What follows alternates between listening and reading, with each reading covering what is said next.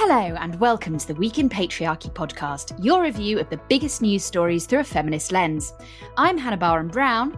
And I am your mystery co-host, Afra, and together we're covering this week's biggest stories in news, politics and pop culture from an intersectional feminist perspective, whilst also trying to decode some of the more nonsensical things our politician and the mainstream media are pushing out. Yes, in shocking news, we aren't fans of this government, and I'm getting pretty frustrated by the stories that affect women, or when big stories never seem to get viewed in terms of their impact on women. Now, the two of us met when we were working in politics, and we have spent a lot of time trying to raise awareness of issues affecting women that rarely hit the headlines. So we'd like to think we're pretty well placed to hold some reporting to account.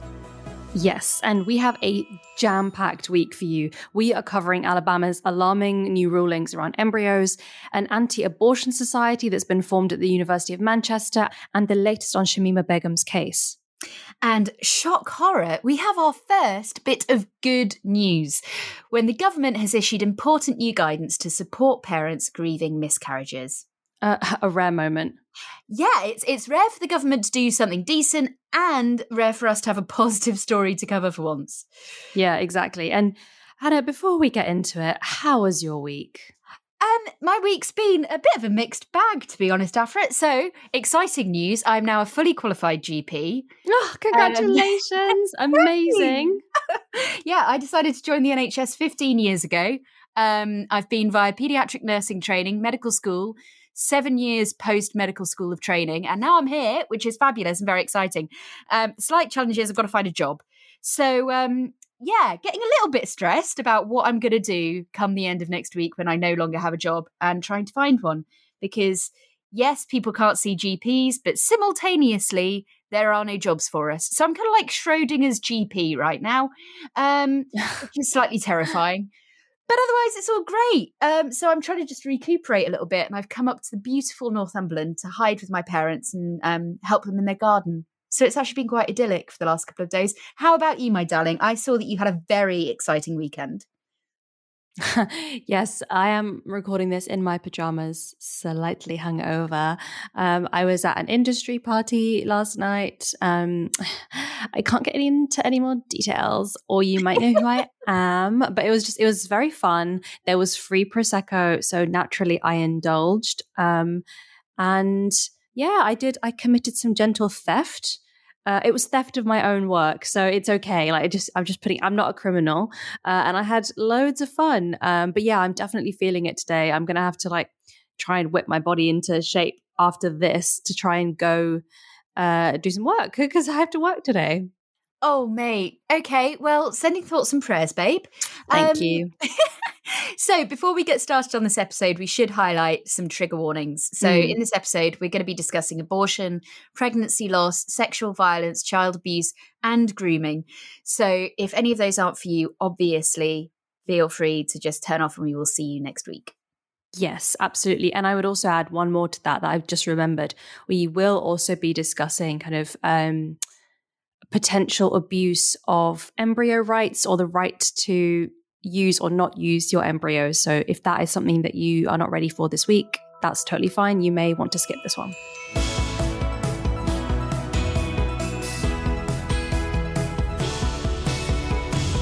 So, our first story. Doctors shocked and angry as Alabama ruling throws IVF care into turmoil. That is from The Guardian. So, Afra, this is where I'm going to have to spend the entire episode trying really hard not to lose my shit. Because as a doctor, as somebody who's worked in women's rights for a very long time, this stuff always really grates on me. So, many of our listeners will be aware that Roe versus Wade, which was the Supreme Court ruling that had enabled people to access abortion when they needed it in the US, that was overturned a few years ago. And since then, 14 states in the US have a full abortion ban, with 7 having a nearly full abortion ban. And that means that assisting with an abortion or procuring an abortion in those states can lead to up to 20 years in prison. And that's not just for people who are, for example, taking people to clinics to get abortions, but that's the doctors as well. So if they prescribe something, if they do a surgical abortion, they could be imprisoned for doing their jobs. Their jobs have effectively become illegal. And it's just kind of spiraled and got worse and worse. So we're now at a point where Idaho are trying to ban travel for pregnant women who want to get an abortion out of state. They've managed that, and Texas and Oklahoma are now trying the same. And what we saw this week was a kind of terrifying sequelae of this, where Alabama court have declared that embryos used in IVF have the same level of personhood as children. And so the termination of these embryos would be considered wrongful death under the state statutes, i.e., if you terminated one of these embryos, that could be considered murder in the eyes of the law. Now, it's really important that we get the science of this. And I'm going to try and hold back from going like full geek because, medical degree. No, we love full geek here in this podcast. Please go for it. So when we talk about an embryo, we're talking about a fertilized egg that is not implanted. So a fertilized egg, we're literally looking at a couple of cells. Full-blown humans have around 40 trillion cells. Embryos, day 3, have around 6 to 10. So these are literally a couple of cells. And by the point of implantation, which is normally around day 6 in IVF, you might have a few hundred cells that are just going to either become fetal tissue or placenta. That's it. They're not doing anything else fancy. That's where we are. So to give these personhood is baffling at the least. And this case came out of a kind of really tragic event when at a mobile fertility clinic in Alabama in December 2020, a patient somehow got into the cryogenic embryo storage unit, lifted one of these ultra cold frozen vessels out of storage and immediately dropped it because it was so cold it burnt her hand. And the embryos that were inside, the frozen embryos inside, were destroyed immediately.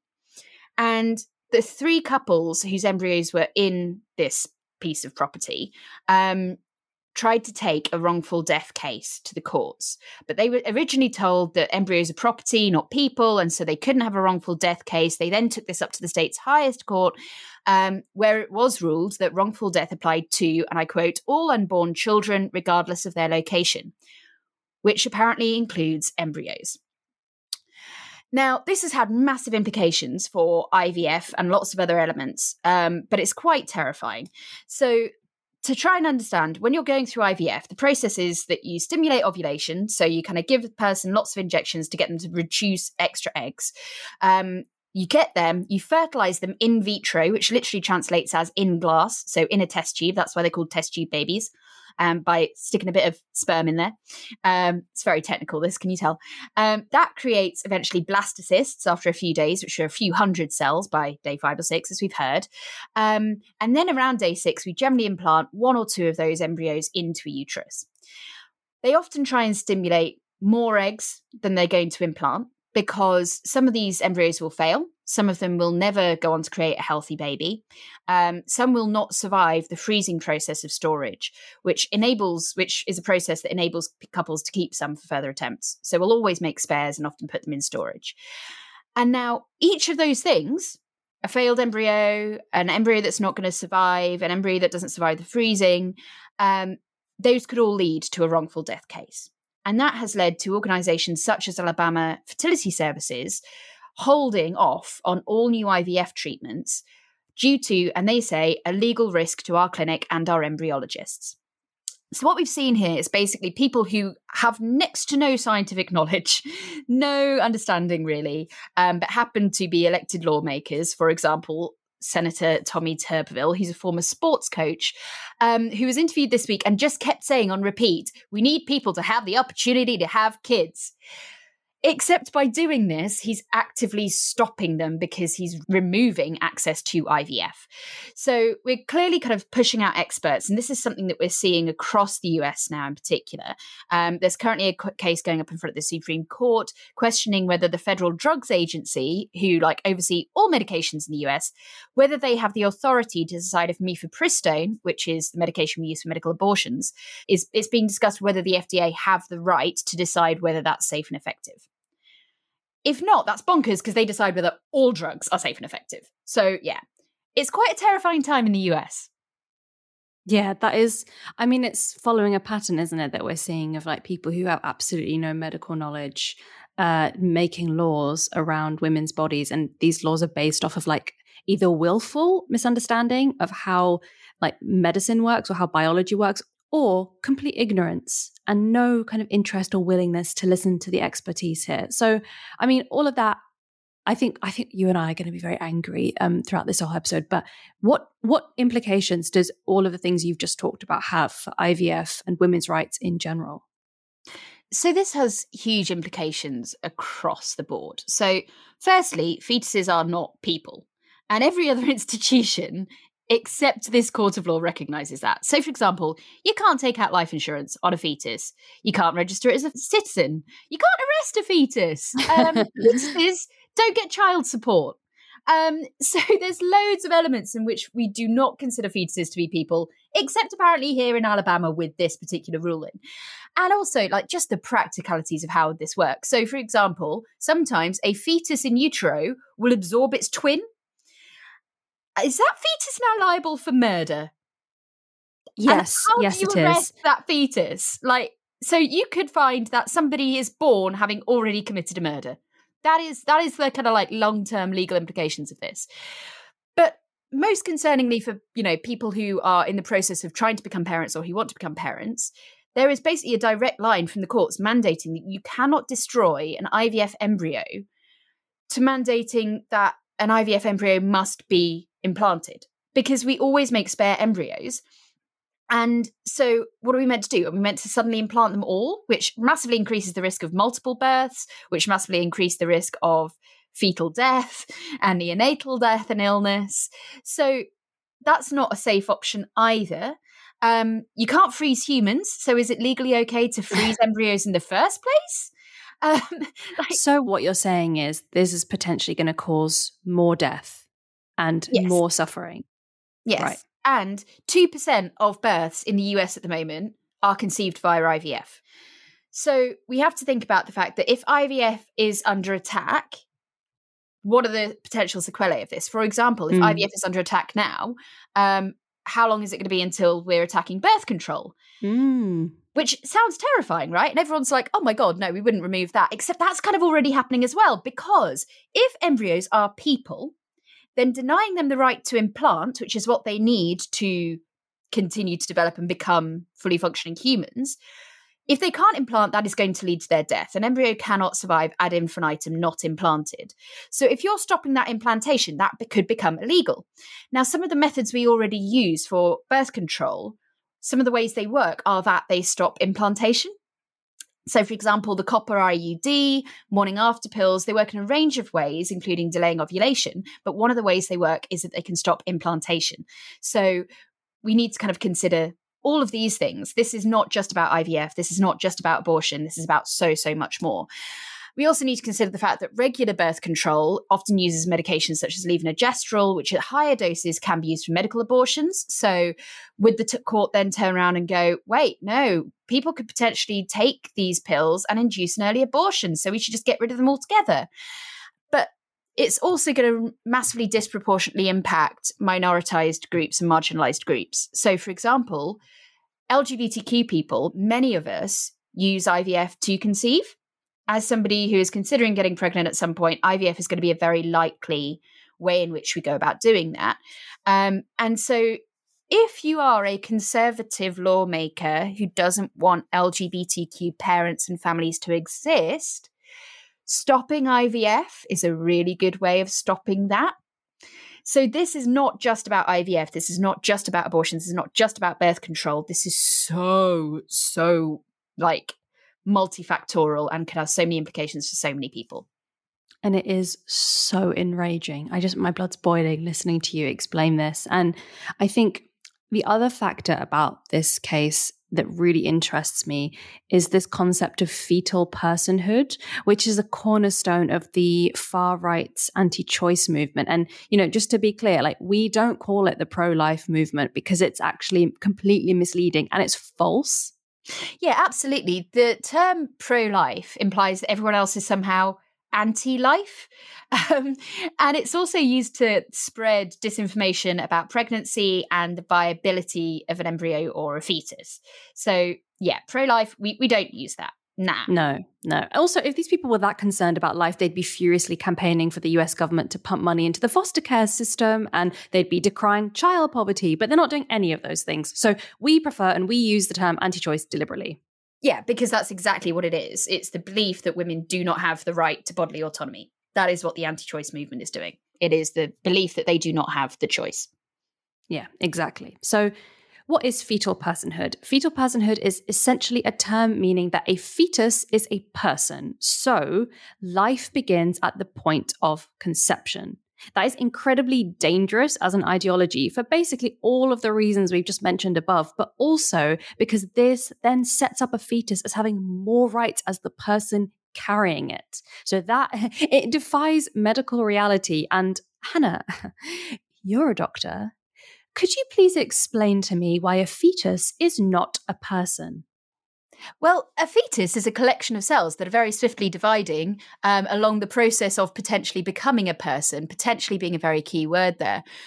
So no, a fetus is not a person. A fetus could not survive outside the womb. So it's, going on to all of this kind of stuff around embryos and stuff. There are huge differences, huge differences. I'm catching my breath because I'm feeling myself getting more angry. Okay, well, whilst you do that, I want to bring this back to IVF and the implications that what's going on in Alabama potentially has for embryos. So I would like to tell you a story about the very real life consequences that this kind of bullshit has. Hannah, do you know who Sofia Vergara is? Yes, she is the very attractive lady in Modern Family who is also an excellent actress and I am very impressed by as a human being, I think, for now. Absolutely. Oh, no, right? Don't worry. Okay, don't ruin Sofia for me. We love Sofia. We love Sofia. So Sofia Vergara is a Colombian-American actor and TV personality. She's best known for starring as Gloria Delgado Pritchett in Modern Family. She's also an incredibly talented comedian with brilliant timing, in my opinion. And she is also known for shutting down anyone who mocks her accent or her English, which I love. So Sofia Vergara was locked into a years-long legal battle over the use of her embryos without her consent. Oh, I'm going to get more angry, aren't I?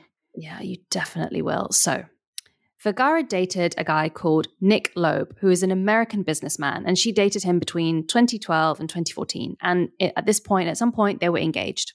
In 2013, they created embryos via IVF in Beverly Hills when they were trying to have a child via surrogate. Ultimately, Vergara and Loeb split in 2014, and these embryos were then kept in a storage facility in California. And then in 2014, they break up, and then in a very sinister and disturbing move, Loeb then files a lawsuit for custody of those frozen embryos because he's arguing that Vergara had given him verbal permission to use these embryos, i.e. he intended to employ a surrogate or multiple surrogates to carry his and Vergara's children. Now, he actually dropped this lawsuit because it became clear it wasn't working out in California. But in 2016, so again, this is 2 years after they've split and Sofia has moved on, he filed a right to life lawsuit against her in Louisiana. And the choice of court here was deliberate. He took advantage of Louisiana's more lax laws around this, and he was able, this part makes me so angry. He was able to name the two embryos as plaintiffs in this lawsuit. And he actually named them. He gave them names. He called them Emma and Isabella. Holy. And the thing is, he would have known he was doing this in a kind of like media spotlight, and that giving these tiny groups of cells names would have like upset people, would have like tried to bring people onto his, oh my God, oh no, mate, no. Yeah. It gets worse. You're absolutely right. There was a huge media frenzy around this. Like the entire point of this lawsuit, which got loads and loads of support from the anti-choice movement and funding from the anti-choice movement, was to establish that these embryos were in fact people and had the right to be born. The suit argued that keeping them frozen was equivalent to murder. Now, obviously, Sofia Vergara herself was completely against this, and she had to spend years of her life, 7 years to be exact, and so much money to fight this. So her lawyers pointed to the original contract that the couple signed when they embarked on the process. And the contract stated that the party cannot use the cryopreserved material, note, not person, material, to create a child without the written consent of the other person. But Loeb was trying to argue that this contract was invalid as it would impinge on the rights of the embryos to live, and that, again, he allegedly had verbal permission from Vergara to use them. He also, and this part makes me so mad, he tried to terminate her rights to the embryos by alleging that she had abandoned and neglected them by leaving them to remain frozen. What does he bloody want her to do? Read them a bloody bedtime story? They're a group of cells in a test tube. Oh. Yeah, they're not people. Oh. And so, Sofia has been extremely clear that she does not want children to be created from these embryos, with or without her involvement. And in 2017, she filed a suit against Loeb, hoping to block him from using these embryos. And finally, in 2021, a judge in Louisiana ruled that actually they had no jurisdiction in this case because the embryos were created in California. And in 2021, Vergara thankfully also managed to win a permanent injunction against Loeb, which would prevent him from using the embryos without her written consent. I mean, this story is so absurd. It's almost funny, except that it very much isn't. I'm honestly almost speechless. And let's face it, that doesn't happen very often. So we've all had toxic exes, right? But this, I think, takes the absolute biscuit. He put her through a 7-year legal battle. Then the win in Louisiana was kind of on a technicality where they were just like, you know what, guys, we're washing our hands of this. It wasn't even in our patch, like, not our problem. So it's not even that the courts turned around and said, don't be an idiot. Like, of course you can't do this to him. Oh, right. Okay. And then, like, it's so reminiscent of so many relationships where toxic men are trying to kind of control people after the end of a relationship. It's so bloody sinister. We see it all the time in so many people and women who've experienced abuse in particular, where even when you've left that person, they try and maintain control over you in so many ways, be that financial or in this case, legal. It's so bloody sinister.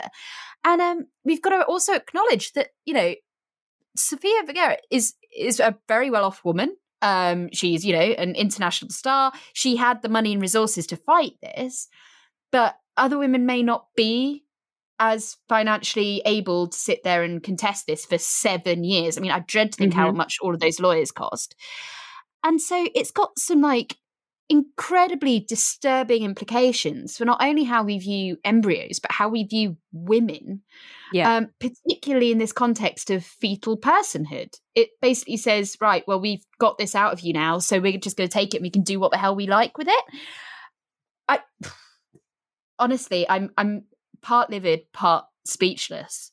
Yeah. I mean, it is really, really sinister. And this wasn't something that was happening on the fringes of the news either. Loeb was on a full publicity campaign. And literally in the same year that Vergara got married to her now ex-partner, he penned an op-ed for the New York Times.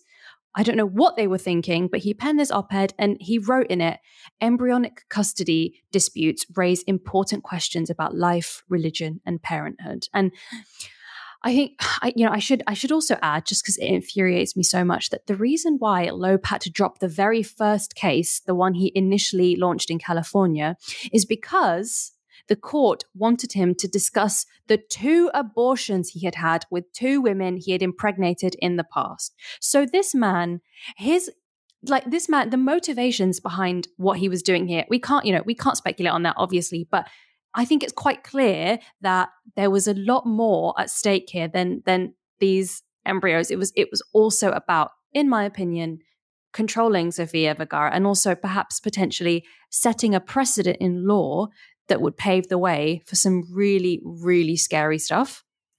It's also the most duplicitous thing. You're okay with, or potentially he's okay with aborting 2 fetuses that are implanted.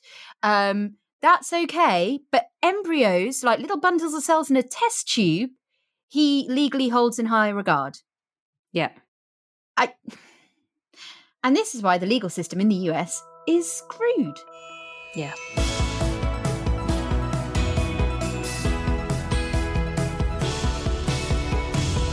So, our second story is somewhat shockingly directly related to our first. And this is from The Independent. It's female students fear for their safety as anti-abortion society is set up by 3 men. Oh, fucking hell. Where's that misogyny soundbite from a couple of episodes ago? Misogyny. Misogyny. Yeah, this is Manchester University, where an all-male committee, apparently this society has 3 whole members, an all-male committee has set up a pro-life, anti-choice society whose primary aim is to create a pro-life culture on campus. As I said, this society has apparently 3 members, maybe 2. And the student union at Manchester Uni has garnered quite a lot of criticism for allowing this society to form. But the student union says it's unable to stop them due to freedom of speech laws. Now, over 15,000 people have signed a petition in protest against this organisation starting. And students on the campus, including those who've had abortions, have said that they feel personally victimised and threatened by the presence of this society on campus. And one student, Heather Bowling, has said it's blatant misogyny, control and subjugation of women hidden behind a smokescreen disguised as a political opinion or stance point. Yes, Heather. Yes, I mean, I can't. Heather summed it up basically, but I can't even tell you how mad this makes me. And you know, the thing with this is it's easy to take a story like this and laugh at it. I mean, it is absurd. It is this toothless little society formed by students with 3 or less members in the face of overwhelming opposition. But actually, the reason why we have to take this seriously is because this is similar to how the anti-choice movement in America became such an effective political campaign. Yeah, because they used similar methods by supporting and funding grassroots movements in strategic places like universities, local councils, and community groups. They infiltrated those places and slowly built momentum. And that's what we're continuing to see in the US. Yeah, and I mean, we're not necessarily saying that this is what's happened in this specific case, but I think we would be foolish to ignore these links between anti-choice movements in the US and the recent backlash to abortion rights here, and indeed how tenuous our own reproductive rights are. Yeah, and something that really still shocks people is that actually abortion is still criminalised in the UK. To access an abortion in the UK at the moment, women still need to fit specific criteria and secure the permission of 2 doctors. And this is a fact that really surprises many people who've had abortions, as they may never actually interact with those 2 doctors. A lot of providers will get those signatures sorted for you. So technically, abortion law sits under the Offences Against the Person Act. And that originates from the Victorian era in 1861. So this act even predates women's right to vote. It is that old. And most importantly, it is not fit for purpose in the 21st century. So Marie Stopes International, MSI, this week found that there have been over 60 criminal investigations in England and Wales since 2018 looking at women who've accessed abortions. So we've seen a lot of movement around abortion in recent years in the UK. During the pandemic, we saw the bringing in of at-home abortions or telemedicine abortions, which are early abortions, which are medications-based, and people could access these over the phone without having to go into a clinic, get the prescription, and take the medications at home. Subsequent to the pandemic, we then saw parts of the government trying to remove them again, which fortunately they did not succeed in doing thanks to a lot of campaigning by many organisations. Over in Northern Ireland, abortion was only legalised in 2019, but it's still punishingly hard to get them there, and we have many people coming over to the UK mainland to get an abortion.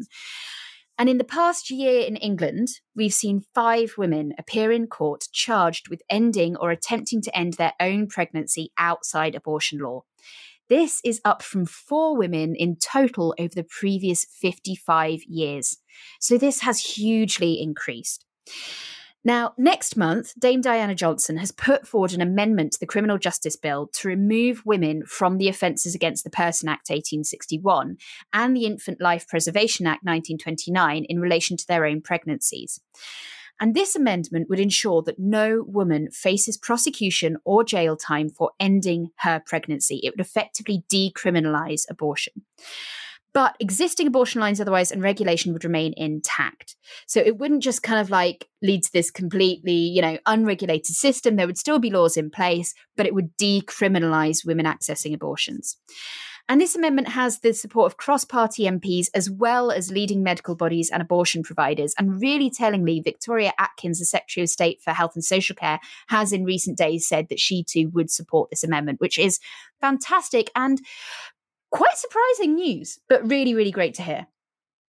Yeah, I mean, I think people who have grown up in England, Wales, and Scotland do have this sense that our reproductive rights are protected and set in stone because we don't have the high profile court battles and the kind of enraged evangelicals and the Roe v. Wade. But the reality is that our bodily autonomy is very policed here as well. And it does feel like the American far right is turning its beady little eye over to us to see what damage it can do. Yeah, there are some really concerning links between the American anti-choice movement and the British one, aren't there?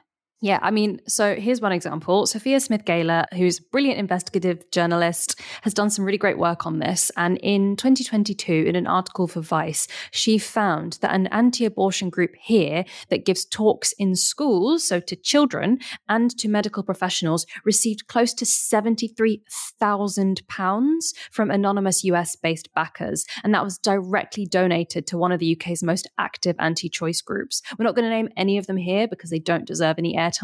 But it is happening. Yeah, they're out there and they are amongst us, and it is just utterly horrific. Yeah, that this is being allowed to happen. Yeah, I mean, in the last, I'd say 2 decades, the anti-choice movement has just become quite Americanized. And, whether that's from like adopting their tactics. So there's like one specific group which was founded in Texas, but very actively campaigns here in the UK. They stand outside healthcare clinics and they spread disinformation with leaflets that falsely claim that abortion is linked to breast cancer or that it causes alcoholism, drug use, and eating disorders. There are stories of women who, in their own words, feel harassed, humiliated, or they're made to feel violated when they're trying to enter these clinics. And all of these are kind of widespread campaign tactics in inverted commas, that were popularized in the States. Yeah, there's another one founded in California, but now campaigning in England. And they stage rallies outside abortion clinics with very graphic, often doctored images that are designed to disgust and dissuade people from entering. And they also adopted this really inflammatory language on radio shows and marches and rallies that A, imply that the right to access abortion is up for debate. It is not. And B, they label abortion as ethnic cleansing or genocide, which is obviously a disgusting thing to do.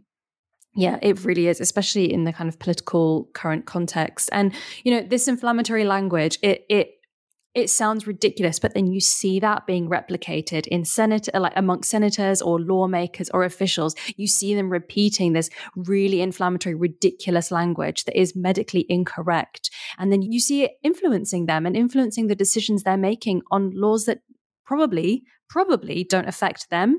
And I think it probably goes without saying that all of these efforts here in the UK to attack our reproductive rights have obviously been emboldened by the overturning of Roe v. Wade. Hannah, I think you and I could fill about 10 hours worth of audio content discussing this and elaborating on how dangerous and insidious this shit is. But I do want to move us on because we actually have some positive news. Yeah, absolutely. But I will wrap up with this. Abortion is healthcare, and no one should risk being criminalised for seeking essential medical care. And we cannot get complacent about this shit because we have to campaign and protest for our bodily autonomy. It is not set in stone.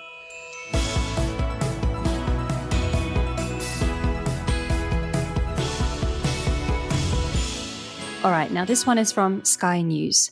Baby loss certificates introduced in England to provide comfort for parents grieving after a miscarriage. So it feels really strange to label something as sensitive and personal as this as good news, but it really is for many people. So up until now, babies who were tragically miscarried or passed away before 24 weeks weren't required to be registered as deceased until now. So now parents will be able to receive a certificate to recognise the loss of their baby. Yeah, I mean, the idea of registering a miscarried baby which didn't make it to full term might seem odd, but this is really important because of how we grieve and understand loss. Yeah, for many, and not everyone, because this is a highly personalized experience and that's okay. But for many people, the impact of pregnancy loss can be absolutely devastating. And there are lots of rituals and procedures in society that we use to recognize and acknowledge grief more widely. But when it comes to this, there previously haven't been things like death certificates, funerals, compassionate leave, or bereavement leave for people who've experienced a miscarriage that early in pregnancy. So being able to give some form of ritual to this can really, really help people in processing it. Yeah, because rituals are a really important part of grief. So for those people who find themselves in these really heartbreaking situations of losing their child in mid to kind of early stages of pregnancy, not having this acknowledgement can make it really hard to process that loss. And parents have talked about feeling like their experience wasn't respected or recognized, and therefore they weren't given the space to mourn. Yeah, and I think for lots of people, getting a certificate, an official certificate with their child's name on it, something that they can share with family and friends and use to remember that baby, that's a really crucial stage of grief in that processing. So I'm really glad that the government have taken this step, and hopefully it's the first of many. Yeah, that is the critical bit, isn't it? Because if these certificates aren't legal documents and they don't come with additional rights like statutory leave, there is clearly more work to be done. Yeah, and the Health Secretary, so Victoria Atkins, has been explicit in calling this a step forward, but not an end goal. So let's hope that this government and subsequent governments continue to take this forward. But I think it's really important because we've had, it's been a very heavy episode, Afra. Yeah. And I think it's really important that we have to kind of acknowledge that the stories we've covered almost jar against each other a lot. When you're talking about abortion rights legally, in the UK, you can abort a fetus up to 24 weeks of pregnancy. For certain medical conditions only can you go up that late. Like most people, there's a cutoff much earlier.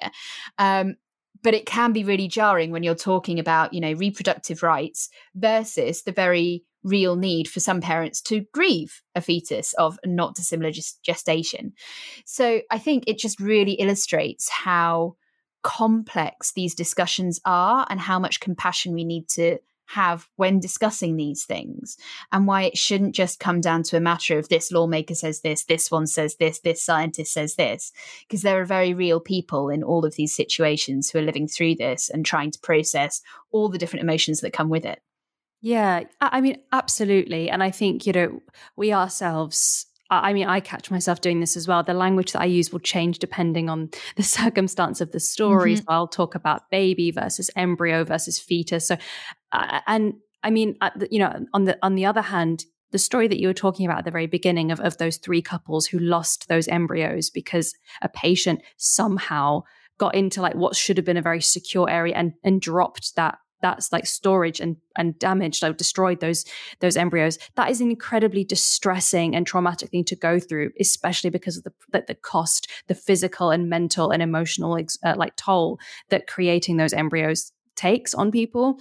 And at the same time, I think you and I will always stand on the right of a person to choose what they do and don't do with their body. And so sometimes we can perhaps veer into this state of being as defensive as possible in order because that right is just so important. And so hopefully we have been able to we've been able to do a good enough job of balancing these like incredibly complex and nuanced topics with as much care and compassion as possible. But I guess what we're also saying is that multiple things can exist and be true at the same time. On the one hand, a person's right to bodily autonomy and to be or not be pregnant is fundamental. But at the same time, we also have to acknowledge that those experiences can be incredibly complicated. And there are people who may miscarry and be okay with it. There are people who may miscarry and be completely devastated by it. There are people who may miscarry and feel absolutely nothing. And there are millions of ranges of responses between all of those things that I've just said.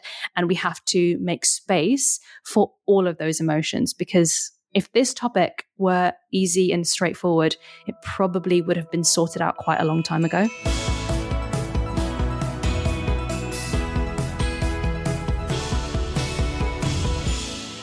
Okay, I know we've hit our limit on topics today, Hannah, but there is one more that I feel so strongly about that I had to include it here today. So this is a headline from The Guardian. Shamima Begum loses appeal against removal of British citizenship. Yeah, so this is a case that has garnered a huge amount of press attention and controversy over many years. And it's one of those things that a lot of people talk about and feel they have very, very strong views on without necessarily understanding all the intricacies of it. So I think it's important we do go over it today.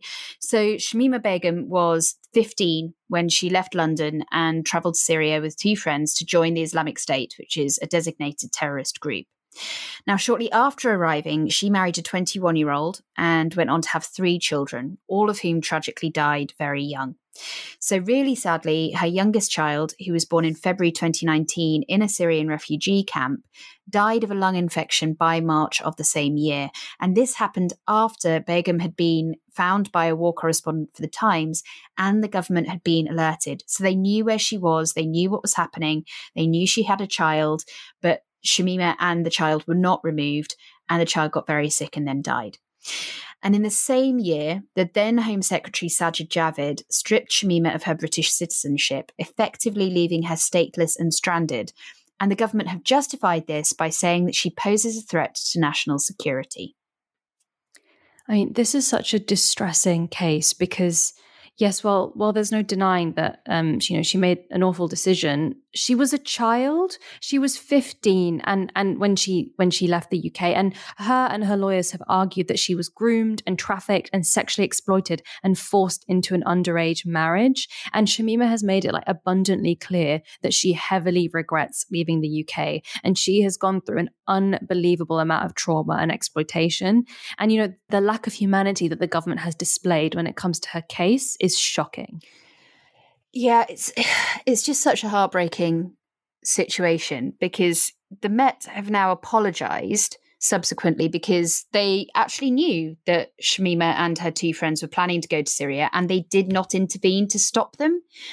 So the Met have apologised for that. But this is the second appeal that she's lost, which was discussing whether the UK government may have broken the law in removing her citizenship because it is illegal to make someone stateless, would be the argument. Now, the UK government have argued that she actually has the right to Bangladeshi citizenship, but the Bangladeshi government contest this, and Shamima's kind of stuck in the middle of them. And the judges who've ruled against her this week have basically said that it kind of doesn't matter that she was very likely to have been a child victim of sexual exploitation because the risk she allegedly poses is more important. Yeah, I mean, I think when it comes to situations like this, we can either choose to blame the individual for, solely blame the individual for the choices they've made and the decisions that they took that led them to where they are now. Or we can take a more empathetic and compassionate look and look at the institutions that surrounded this individual at the time and question what did they do. So you have the Met Police not stepping in, potentially preventing all of this from happening in the first place. But you also have the institutions of our criminal justice system who have, and our government, and who have come down on this in such a punitive and dehumanizing way. I mean, I want to read you a quote by Lady Chief Justice Baroness Carr, who is one of the judges on this case. She said, and I quote, "It could be argued that Miss Begum is the author of her own misfortune." Now, when I read that phrase, I had a really horrible sense of deja vu. And I did some research and I found that phrase, that sentiment, that she is to blame for all of this, that the responsibility lies with her alone, that sentiment was also applied to children, majoritively teenage girls, who were being abused, raped, and exploited in Rochdale and in Rotherham from the late 80s up until 2013. There are reports that show that officials and authorities involved used that exact same phrasing. They had this impression that these children were the, quote, authors of their own misfortune. And I find it really chilling that when it comes to child and teenage sexual abuse, grooming, and exploitation, that this is the response by some of the most powerful people in law enforcement and criminal justice. Yeah, I think it's a really interesting one, because a lot of people's kind of automatic response to this seems to be, well, we can't just, let her back here and have her wandering around and putting people at risk. That's not necessarily what we're discussing here. What we're discussing is whether anybody should be made stateless, particularly on the basis of a decision they made as a child, as an exploited, trafficked, abused child. So I think the government's response to this does feel hugely disproportionate, because at the end of the day, we're talking about one woman who made a decision aged 15 and who has been living in a refugee camp for many years as a result, facing huge trauma and horrific things. So I think there's just a lot more nuance to this discussion than we seem to be getting in the mainstream media about it. Yeah, and I think our producer Alex, when we were talking about this, made a really, really good point, was that, and that was that, people who are racialized, the perception against them is often that they are much older than they are. So they are given so much less grace and space to be young, to be children. We see this again, happening towards, young Black men in the UK. We certainly see it happening to young Black women who and young brown women who are sexualized and aged up beyond their years, and therefore somehow responsible for the abuse and exploitation that is perpetrated against them. So that is a really, really good point from Alex. And I think, I can't help but see the links between all of these stories. We've talked about bodily autonomy, we've talked about reproductive rights, we've talked about women's bodies and the way that they are legislated against, abused, trafficked, exploited, dehumanized, blamed, the ways that they are allowed to grieve or not grieve, the ways that they are allowed to make decisions or not make decisions about their own body and what they do with them.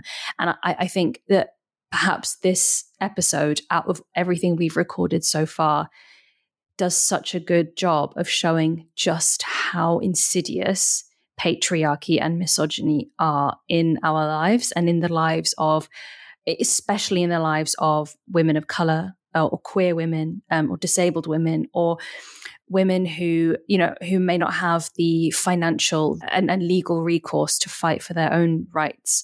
And it just goes to show how important it is that we talk about and unpick these topics. And obviously not just us, these are topics that are being written about, researched, campaigned against, or campaigned for by really, really admirable activists and women out there. And this work, everything that we've just done today, exists because of their work and their research and their refusal to let these awful things happen without protest. Yeah, I think, Afra, it's been a really heavy week on the pod, hasn't it? It's been a vitally important week. Yeah. So important we discuss these things, but it has been a really heavy week. So if you're still with us, thank you. We do appreciate it. As a special treat next week, I'm not sure whether this is a treat or not, but as a special treat next week, we're going to be doing a tabloid special. Treat for you, maybe, but we're going to have to read the tabloids. So, send thoughts and prayers. So, yeah, look forward to that one. The next edition will be a tabloid special. And so with that, thank you for listening to this week's episode of The Week in Patriarchy. You can find a link to the transcript of this episode in the show notes and on our Substack page. We are aiming to release episodes every couple of weeks as we get started, but if you like it, it might just become a weekly thing. That would be great. So yeah, make sure to follow us and subscribe wherever you source your podcasts. Find us on Instagram at The Week in Patriarchy Pod, and on Substack, where you just need to search The Week in Patriarchy Podcast to be the first to know when a new episode drops. Yeah, and I believe we're on TikTok too, aren't we, Hannah? Oh yes, we're on TikTok. Come say hi. We're again at The Week in Patriarchy Pod. Say hello, please. Show us some love. And please do give us a rating, as it helps others find us, or tell your mates to follow us, or if you really love us, please share our socials so that we can really kickstart our fight back against the patriarchal bullshittery that surrounds us daily. And finally, huge thanks to our incredibly patient and technically marvellous producers, Alex and Jess. And thank you for joining us for the Week in Patriarchy. We'll be back very soon.